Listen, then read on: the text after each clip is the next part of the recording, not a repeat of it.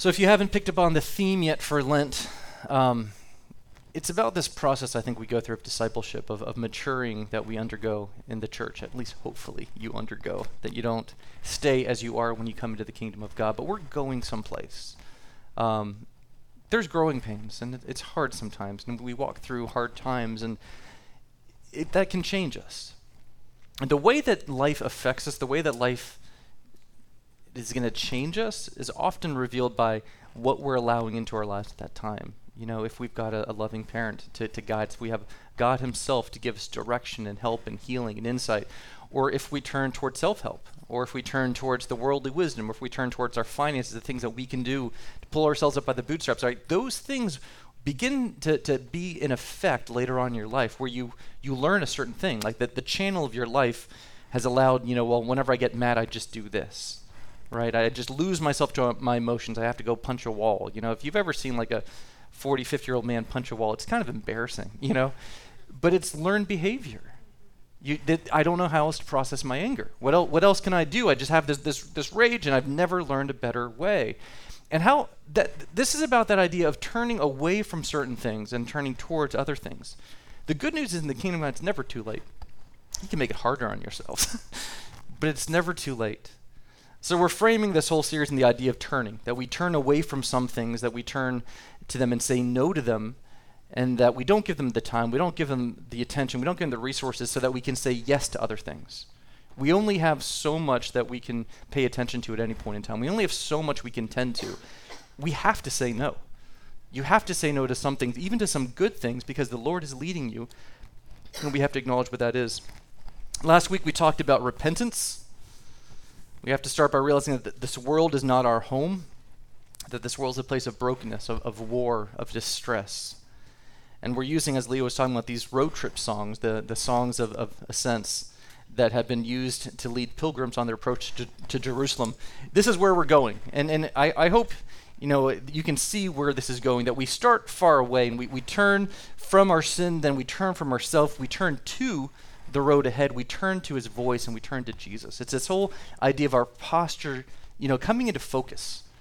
That every step of this is important. As we say no to things, we start saying yes to other things until we end up right there with Palm Sunday, acknowledging and seeing who Jesus is. And you could think that Palm Sunday is the end of it all because you see Jesus, but then we have Easter. And that's where this is going to take us. Our psalm today is 123, and I want to read this for us now. I lift up my eyes to you who sit enthroned in heaven, as the eyes of slaves looked to the hand of their master.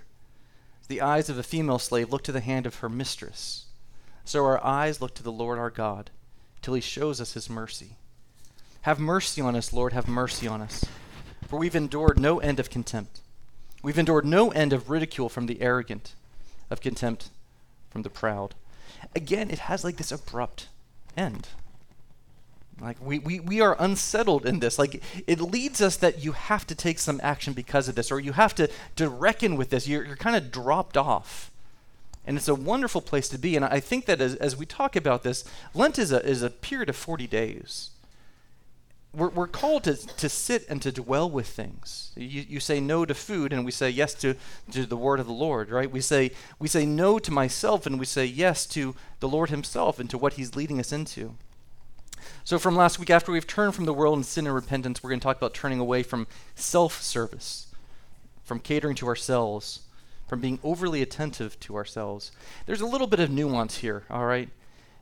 We're turning from self, but we're not like cutting off self. We're not harming ourself. And I think that this is something that has been misunderstood in a lot of discipleship, where we want to penalize ourselves, where we want to punish ourselves, where we want to really degrade ourselves to try to say, well, I'm terrible and I need something better. That's not what this is about. But there is an over-attentiveness that we can give to ourselves, which is to our own ironic detriment. Discipleship takes nasty turns when it disparages self. The way I've come to experience the kingdom of God in my own life is that God has given me desires and passions. He's given me flesh and blood, and those things come alive when they turn their attention to my Creator. There's the biggest difference in trying to kill off our desires, to kill off our passions, because we think that there's got to be a better way. But when we realize that God has given us these appetites that can be used for good, that they're a celebration of what he's given us, that's now discipleship. It's not punishments. It's not cutting off self and punishing this. It's saying, Lord, who have you made me to be? What can I do when I experience life to the full? We'll get into this a little bit more later, but I want to connect into Psalm these ideas that we have of service, of mercy, and injustices. So this psalm starts off with this: I lift up my eyes to you who sit enthroned in heaven. And I think it is so easy for us to throw that away and to think of it like a salutation, like, dear Father, or dearly beloved. We read these things and you just kind of think, okay, but now let's get into the meat of it. And a lot of this comes from the approach that we have, I think, where we're reading these Psalms or we're reading Scripture trying to get a lesson, not to sit with the subject of what this is actually dealing with. This is such an important part that I think we phrase this with where our eyes are going to go with this. I lift up my eyes to you who sit enthroned in heaven. We can have a low view of God or a high view of God, right? Our worship will betray us. It will reveal what's in our hearts. The way that we serve will reveal who we are. We go to where our eyes look. We seek out that level. They say water seeks out its own level. Christians will seek out our own level. Often our hope is just worldly. Often the best that we can imagine is down here. And we forget that there's a whole wealth in heaven for us. We forget that there's the heart of the Father calling us to something better than what we have here. It's easy for us to skip over, I lift my eyes up and enthroned in heaven, because we hear them so often. Last week we talked about Nebuchadnezzar. When he repented, he lifted his eyes. And he saw that he is the King of Kings. And I'm one of those kings, but I'm not the King of Kings. The Lord himself, he is the King of Kings. It's that same sentiment here. Where we look to God, how we view him matters. We can look across to God or down at God, and we see a portion of his reflected glory, and we think that that's all that there is. I see a portion of God in my children, and it's wonderful. But it's not God himself. I see a portion of it when I look at my wife. I see Leah, and I see that there's goodness there, but that's not all there is to it. And we can just get stuck in thinking that this little bit of heaven that I've seen, this little bit that I've experienced, that's all that there is, when there's so much more. This is important for anything and everything that follows. We're not looking at ourselves here. In fact, the absence of self in here is really the amazing part about the psalm. It's not that self is called out. Self is just kind of ignored because it's not relevant to what we're talking about. As we go into service, as we go into this idea, I just go along with that. I'm the passenger in that whole thing. It's where I'm looking. It's where I'm going because my eyes are there. It's first about God himself. With a low view on God, our worship's either forced or shallow or self-serving. I don't know if you've ever worshiped in those ways, but I have. And you walk away thinking, oh, okay, some songs, and we sing them, and then we move on. And now tell me in the message how this is relevant to me. And we think that that's it because I want to get something out of this. And we think, if I can just get this tweetable quote, if I can just write that thing down, then I'm going to know that I was at church. I'm going to know that I got something out of this. Our worship will betray us. It'll betray where our eyes go and what we see and what we gravitate towards. I think literally some of us may not be able to recognize Christ if he walked through this room itself. If Jesus were to walk in here, would we know that he was our Savior? Would we be able to embrace mystery? Would we have patience and long suffering? No, thank you. I don't like those at all. I'd rather just get the tweetable quote and say, now I understand something of the kingdom of God. It's upsetting, I think, as a pastor in particular, to realize that I've been wrong about something as big and important as who God is himself. If you've ever had that experience of just realizing God is bigger than what I thought. I thought he was this way, but he's not. It's a problem. And you're stuck with this reality of what do I do now? I kind of built all this stuff around here and to realize it's always been good, though, to fall back and to realize, and I can trust him. He's not as I thought he was. And it's somehow better. That if we reduce God to these things, we're really just cutting off part of his goodness and how we can experience him and how we can know him. So where do you look to see God, church? Very literally. This is a question for you. Where do you see him? Where do you experience him? How do you know him? The psalmist here says, I lift my eyes up. I don't believe God is among the stars, but I do look up literally with my eyes when I'm praying many times. I think as much as anything to get my eyes away from the other things that I see here. I just don't want to be surrounded by those things. I just don't want to have them be my focus. So I literally, in my time, look up. I have a window when I am in my office, and I'll often open the window, and I took the screen out because I hate looking through the mesh screen. So I have no screen, and sometimes I'll leave it open, I'm praying, then bugs will fly, and it feels very unspiritual in that moment, but it's still the best thing that I have to get away from the screens that are defining my workday, to get away from these pressures and things, and to look out and say, Lord, where are you? I need you. I need something beyond what I can control and see myself. And yes, with clear eyes, he's visible in all of creation. It's amazing. We can see our neighbors as God does, and allows us to see him in each other. But this low view on God, we see dimmer and dimmer reflections of his glory. I've got these pictures. This first one is actually me and the old leader of the Vineyard Partnership in Russia, and it was just this wonderful moment, never thinking I'd be there, and I have this. And now here it is, close up, just so you can get kind of an example for this. We've all been on the internet for long enough. We understand where this is going. Now here's the next thing, where you all of a sudden get, oh, it's been compressed down, and we're losing clarity. We're losing visibility to it. And then that same area here, I don't know if you've seen that meme, needs more JPEG. This is the world that we often have whenever we're looking at reflections of his glory diminished and diminished and diminished. And whenever we go to second-hand, third-hand, fourth-hand, people to try to tell me, and we feel like we're grandchildren of God himself, or great-grandchildren, or we talk about those old days. We look to the wisdom of writings, and we open up all these other things. You have the Word of God given to you, spoken to you. You have the person of the Holy Spirit poured out on all flesh. And yet we keep looking at things like this. And it's not that you can't tell what it is. You can make it out that it's me in that first photograph. You can see it's still there a little bit, but we've compromised our view. And we said, well, that's enough for today. I want to encourage you, lift your eyes to the heavens. Get the real view on who God is, and we're saying, spend that time in his presence.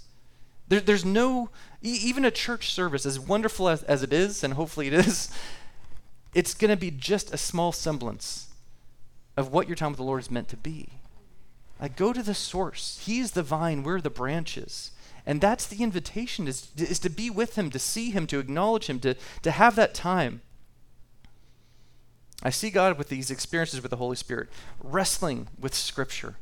And it is often an arm wrestling match that I have with Scripture, saying, Lord, I know this is you. Help me, lead me. They force me to look up to God and to come to him. You're always a better person for it. The posture of waiting on the Lord as servants, as slaves that this talks about, is upsetting to us often. But it's distinctly different than the posture I think we often have of waiting on the Lord as we understand and practice it often in this room. We think and we listen and we present ourselves to God saying, like, would you speak? Because here I am, listening, and give me this wonderful word that's going to be beautiful and pretty and like a love letter, and I can share with everybody, and it's great. And we have that experience, and it's true and it's good. But there's a different thing in this psalm where we're waiting for him as the master to tell us what to do. Where we're not waiting to tell him what we want him to do. We're saying, Lord, what would you have us do? I'm at your beck and call. I'm ready for you to tell me. How would you spend me today? Are you thirsty, God? Do you need a drink? Are you hungry? Do you need some food? What do you want to do today? How can I serve you? How can I prepare this world for your presence? What do you need? Can I lay low every mountain? Can I straighten the path so that your feet can walk on it? When he is the master, and we are there to serve him, when we listen, it's different. And that's what the psalmist is talking about. It's not this idea of feed me, Lord, I'm hungry. Though there's actually psalms where it talks about that. In this psalm, what we see is we serve the living God. He is the master, and we are the servants. So to appreciate mercy, we have to first reckon with a God who's beyond us, who could undo us. A God who's the master when we are not. A high view on God ties into his mercy, so we're going to go into that in a little bit. 3 times in this very short psalm, we have a cry for mercy. That's kind of amazing, right? That you could fit in a theme so quickly. And yet if you read it, you might not even think about that. But 3 times it cries out for mercy. Micah 6:8, we had a whole series, probably spending more time on Micah 6:8 than what you thought we could. But we were called to love mercy. And if we understand mercy as compassion or forgiveness shown towards someone whom it's within somebody's power to punish or harm, our theology might get a little messy. Because we kind of don't like that in today's society. We steer away from that. A lot of us have been through church hurt and church experiences where we've actively laid down this idea of sinners in the hands of an angry God, right? And now when we talk about mercy, are we going back into that? God could undo us all. Do we understand that? God is that someone. He could punish us. We could be harmed by him. Let me tell you, we don't want to waste our time with a God who is lesser than what he is. I have too many other things in my life, that I can spend my time on, that if we're going to have a small picture of God, if we're going to demean who God is, it's probably not worth our time. Dashboard Jesus.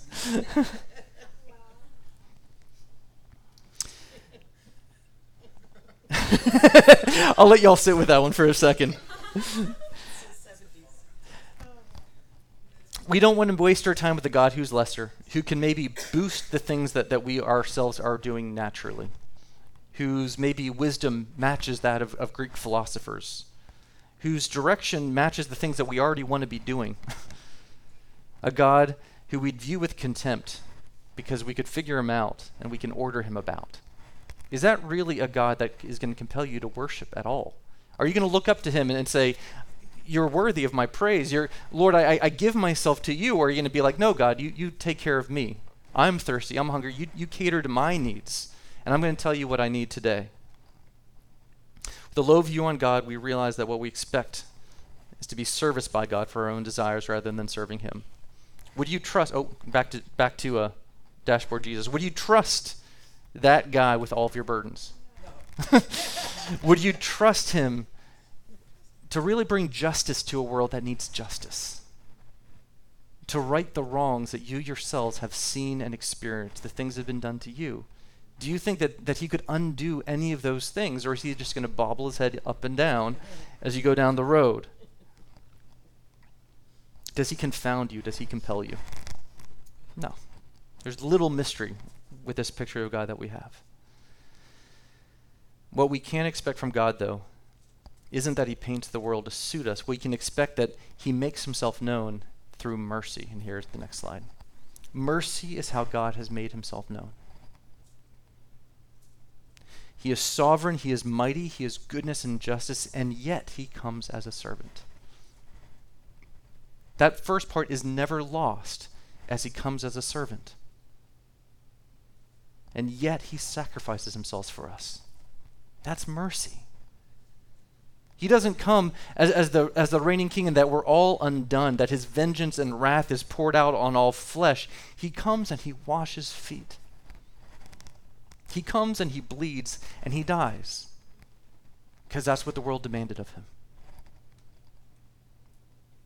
He is sovereign, he is mighty, he is goodness and justice, and yet he comes as a servant. It's the idea that God intends good for us, that his heartbeat is good for us. It's not about what we deserve, good or bad. It's about what he intends and what he plans. The cry for God to come near is always a cry for mercy. When we want the Lord to come close, when we want to see him, we're crying, mercy, Lord. Would you come close? That God's power would come close to benefit us and not to destroy us. It's a cry that recognizes and honors who God is while trusting him and still desiring him. How did you learn not to play with fire? Literally, as a child. Most of us burned ourselves. My friends and I, we the dumbest thing we ever did, truly, this is really dumb. We were a little bit of pyros. And I remember this one time we were behind my friend's house, and reason just left us. And we poured gasoline down the side of his house and lit it. And as soon as we lit it and his house went up, we looked at it and we thought, that was dumb. And we all agree. Yeah, Karis is looking at me like, you did this? Yes, I did this.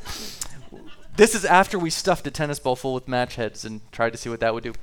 Kids, don't do this. This is not life lessons to learn, but we learn these things, right? You play with fire, you get burned. We saved the house. We threw enough dirt on there. Thankfully, we actually didn't pour as much gasoline as maybe I made it sound like. But that is a true story. And Daniel and David, my friends I did it with, they would say the same thing. We just forgot for a reason that fire burns. And it was one of the dumbest things I've done in my life. Maybe not the dumbest, but up until that point, I'll tell you, that was the dumbest thing. I would test myself against my dad almost nightly. You know, as a little kid, you box or you wrestle. I'm talking about like when I'm 5 or 6. For some reason, I had no concept of my size as a 5 or 6-year-old, and I would just want to get into a wrestling match with him. You know, and I'd go to him and I'd tussle and I'd throw a few punches, and and he'd play along until either he got tired or was just like didn't even know his own strength, and then you get shook by reality. It's like, oh my goodness, my dad is amazing. He's a superhero man of such strength I didn't know. You have this wake-up call to who he is and who I am, right? We cry mercy, not give me what I want. We cry mercy, not reward my good behavior so that my neighbors are envious. We cry mercy, not punish me for my bad behavior so that I feel better. The cry of the Christian, say, Lord, come close, is a cry for mercy. Mark 10. Then they came to Jericho as Jesus and his disciples, together with a large crowd, were leaving the city. A blind man, Bartimaeus, which means son of Timaeus, was sitting by the roadside begging. When he heard that it was Jesus of Nazareth, he began to shout, Jesus, son of David, have mercy on me. Many rebuked him and told him to be quiet, but he shouted all the more, Son of David, have mercy on me. Jesus stopped and said, call him. So they called to the blind man, cheer up, on your feet, he's calling you. Throwing his cloak aside, he jumped to his feet and came to Jesus. People make a big deal about throwing his cloak aside because as a blind man, you're probably going to hold on to your cloak. So if you throw that aside, you're giving into this moment. You're all in. You're committed. What do you want me to do for you? Jesus asked him. The blind man said, Rabbi, I want to see. Go, said Jesus. Your faith has healed you. Immediately he received his sight and followed Jesus along the road. God's goodness came to Bartimaeus. He didn't earn it. There wasn't a quiz here like, well, now tell me about the lineage of David. Now tell me about the generations between David and me. Now explain to me a theology of faith versus works. You know, there's no earning that's here. What are 10 good things you did before you came to me today? There's none of that here. He didn't earn it. Your faith has healed you. Can make us think, though, that Bartimaeus had a really strong faith muscle, that he flexed, and Jesus saw that. He goes, ooh, that's a guy that I need on my team. Look at how strong his faith muscle is. But no, he had faith in God himself. It's the object of his faith. Son of David, have mercy on me. You are good. You are powerful. I trust you to come close. I trust that when you come to me, it's for my benefit, not for my harm. I trust in who you are and what you would want to do with your creation. He trusted in God himself being so powerful and so good and extending a hand of mercy. Mercy is personal. It's personal. It requires an interruption, an intentionality on the part of the person with power. If Jesus is just walking down the street, if he's not interrupted, it's going to pass you by. If you call for mercy, you're interrupting the flow of things. You're saying, look at me. Spend time with me. So what is God doing? He's preparing to make all things new. He's remaking heaven and earth. He's conquering death as the final enemy. He's the King of Kings. He's the Lord of Lords. And you're going to tell me you interrupt him because you're feeling a little down today? Because somebody was mean to you? Yes. Let's go back to the psalm. We've endured no end of ridicule from the arrogant, of contempt for the proud. People were mean to me. God, have mercy. You're the Lord of Lords. You're the King of Kings. You're ordering the entire universe. I'm the servant waiting on you. And somebody was mean to me. I'm trivializing it a bit. It's more than that. But you hear what I'm saying. That's the boldness of knowing the goodness of God. That's the boldness of calling to Jesus walking down, have mercy on me. That's the boldness of us as a sinner saying, Lord, would you notice on me? I trust you, Father, that if you see me, you're not going to punish me. You're not gonna make me undone. I trust your mercy. I trust your character. I know enough about you to say, come close. We've endured no end of ridicule from the arrogant, contempt from the proud.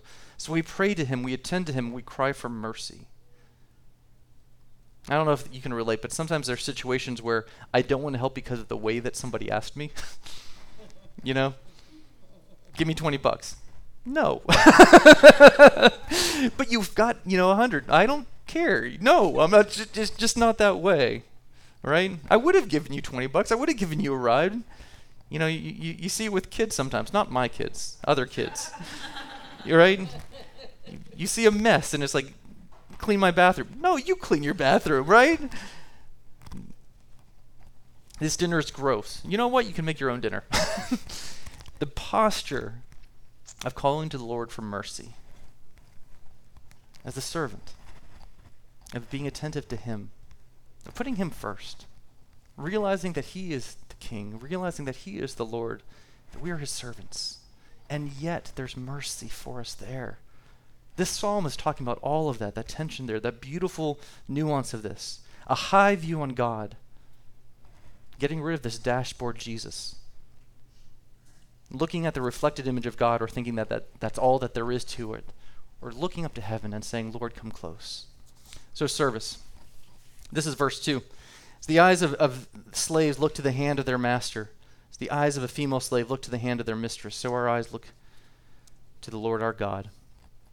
The progression of life of a disciple goes like this, all right? From oppressed to freedom to service. Some of us, we just camp out in oppression, and we just feel stuck there, and we just never really make our way past it. But then sometimes we've experienced the salvation of the Lord, and we have freedom.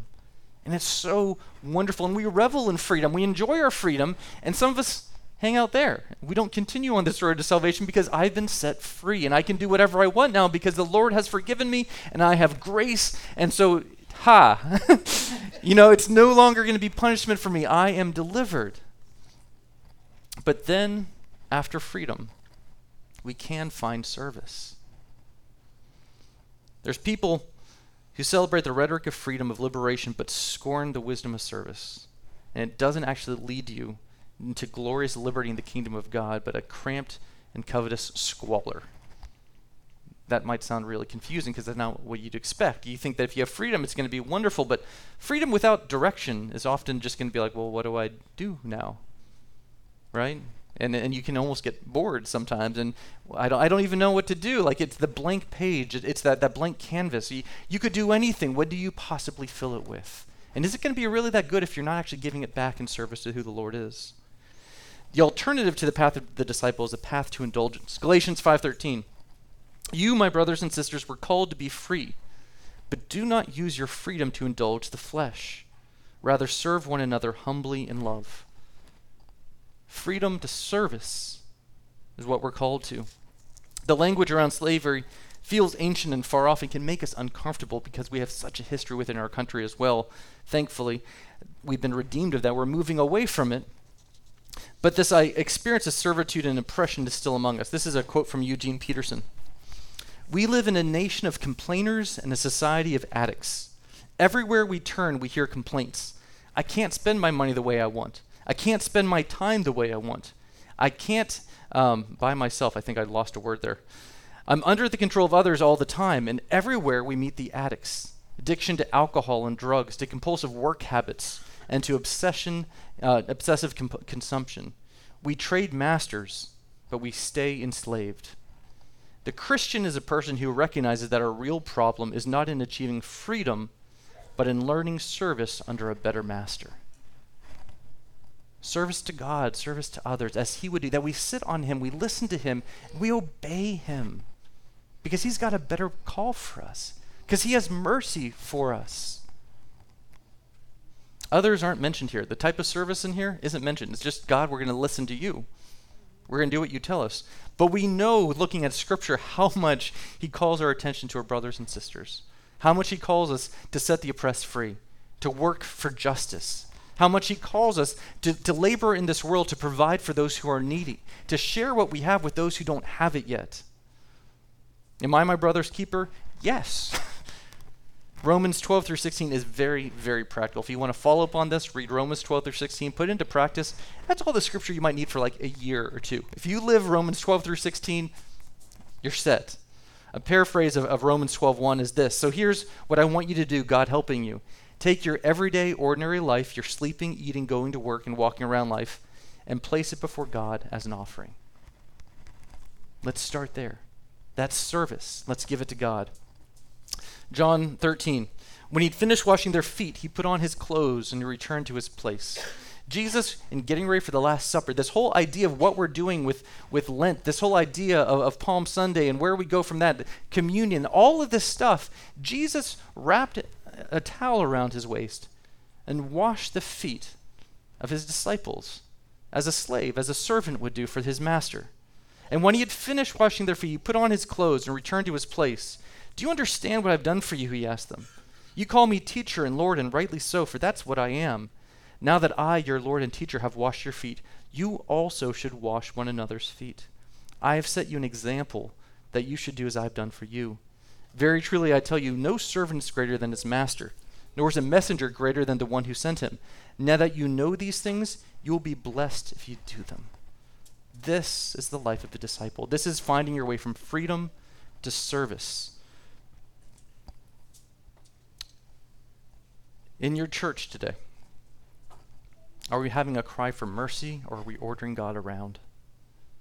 Christ took this posture of a servant, and we're often comfortable with him there. It feels nice, puts us up a peg, and we feel, oh, I now get the secret for this. It distressed Peter to see his Lord bow down to wash his feet. No, said Peter in verse 8, you shall never wash my feet. I get that, but church, I feel like we've lost that first part of this, where we walk in there and Jesus wants to wash your feet. Like, yeah, you missed a spot. You know? How dare we? Mercy, Lord. Son of David, have mercy on me. It's not because he won't wash your feet. It's not because he won't care for you. But the attitude, the approach betrays who we are, what we've allowed into our hearts.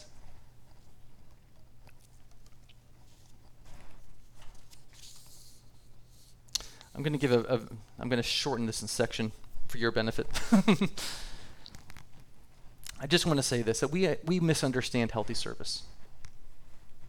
I've talked about the spiritual doldrums, the idea that sometimes we can stall out, the idea that sometimes we lose our passion and our direction. And when I shared that a few weeks ago, not to call out any names, but a lot of people came up to me saying, that's me. I've been going through this. I don't even know where I'm going anymore. And I thought that a good Christian response to that is service. Love others, spiritual maturity, discipleship. I was woken up, though, literally, by the thunderstorms the other night, wrestling through this in my own. I'll read a scripture like when I know I'm going to be preaching on, just like mess with it for the whole week. And so in my dreams, I was going through this psalm and everything, and I was woken up with just this word going through me that Jacob I have loved and Esau I have hated. If there's not a scripture to wrestle with, that's one. Jacob is a selfish jerk. If you read who Jacob was, he was a deceiver. He was a trickster. And all he cared about was himself. You don't see him like making the pilgrimages and doing all these wonderful things and caring for his family through the old age. You don't see it. You see him being a jerk, and he's selfish, and he pulls it all to himself as best as he can. Then he gets scared and protects himself. And he wrestles with God. He gets given a good name, Israel, and then they continue to call him Jacob. It didn't stick the same way that Abram became Abraham and Sarah, and Sarah. No, it was still Jacob. Because he who wrestled with God, that whole thing, no, he's the deceiver. He's Jacob. Jacob I have loved. Esau I have hated. Lord, why? What does that have to do with anything? Why are you bringing me here? I could preach just about selflessness, because that sounds good and that'll preach. But this is, again, where I feel like our discipleship loses something. We euthanize ourselves when we reduce ourselves to worms. And we think, no, none for me. I'm irrelevant to this. I should be punished. I should be forgotten. God, you're everything, and I am nothing. And then we're not, as blind Bartimaeus, calling out mercy on me. I want to see. We sacrifice, we euthanize our discipleship out of this desire to be low, to exalt him. God is not exalted the lower you get. God is not exalted the lower that you make yourself. God is lifted up. Love each other as you love yourself. Doesn't make a lot of sense if you hate yourself. Lift each other up to that level. Know who the Lord has made you to be. It's the same way that we don't want the Lord to be lowered whenever we're saying we have a high view on God. Have a high view on yourself as you serve. Does that make sense? Raise yourself up and then raise each other up even higher.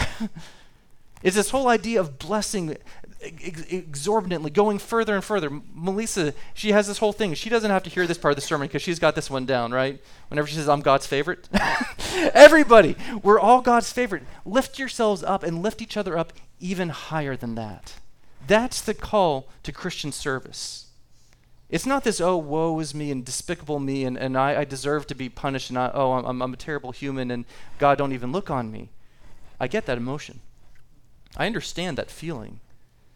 But the Lord made you, crafted you, loved you, called you, purposed you. And then he says, yeah, go and do likewise.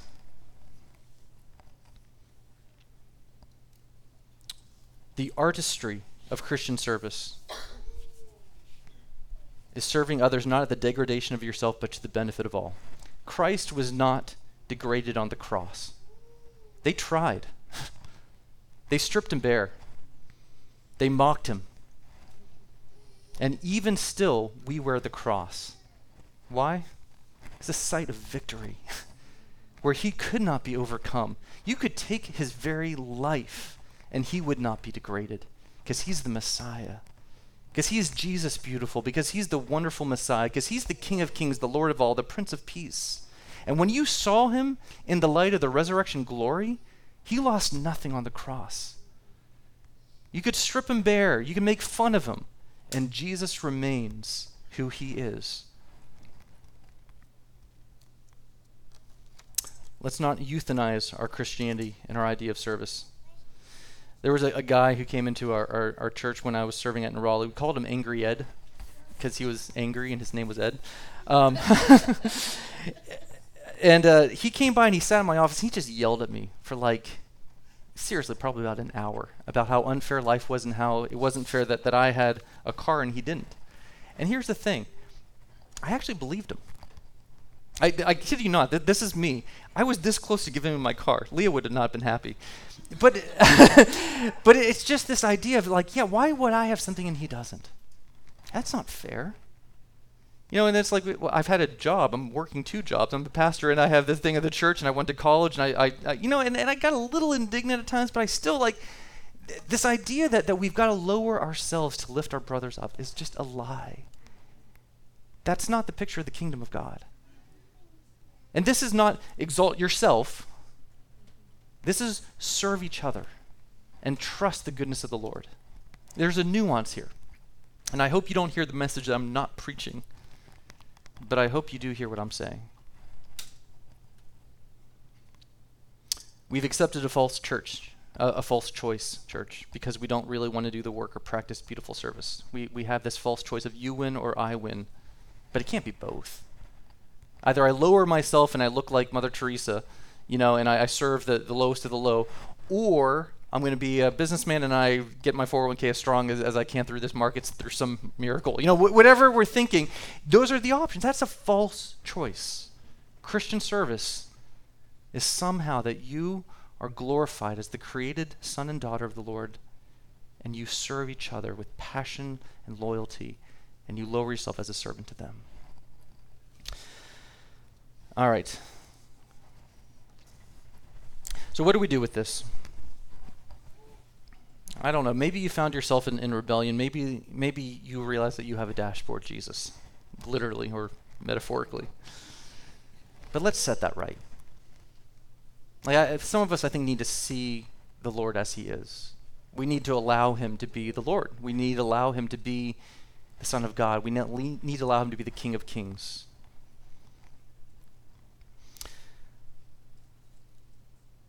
Second thing is I think sometimes we imagine the voice of the Lord.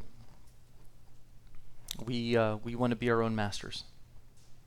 We put words into his mouth rather than letting him speak to us and direct us. We can look to heaven and hear our master's voice and respond simply, "Speak, because your servants are listening." That's what I have for us this week in your Lenten practice.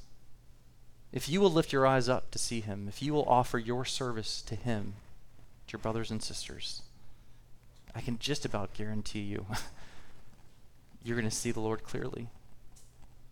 You're going to make this world a better place. And you will move out of that fumbling place of either oppression or freedom into who the Lord's made us to be. And it's going to feel good. It's going to fit correctly. Because those are the clothes we're made to wear.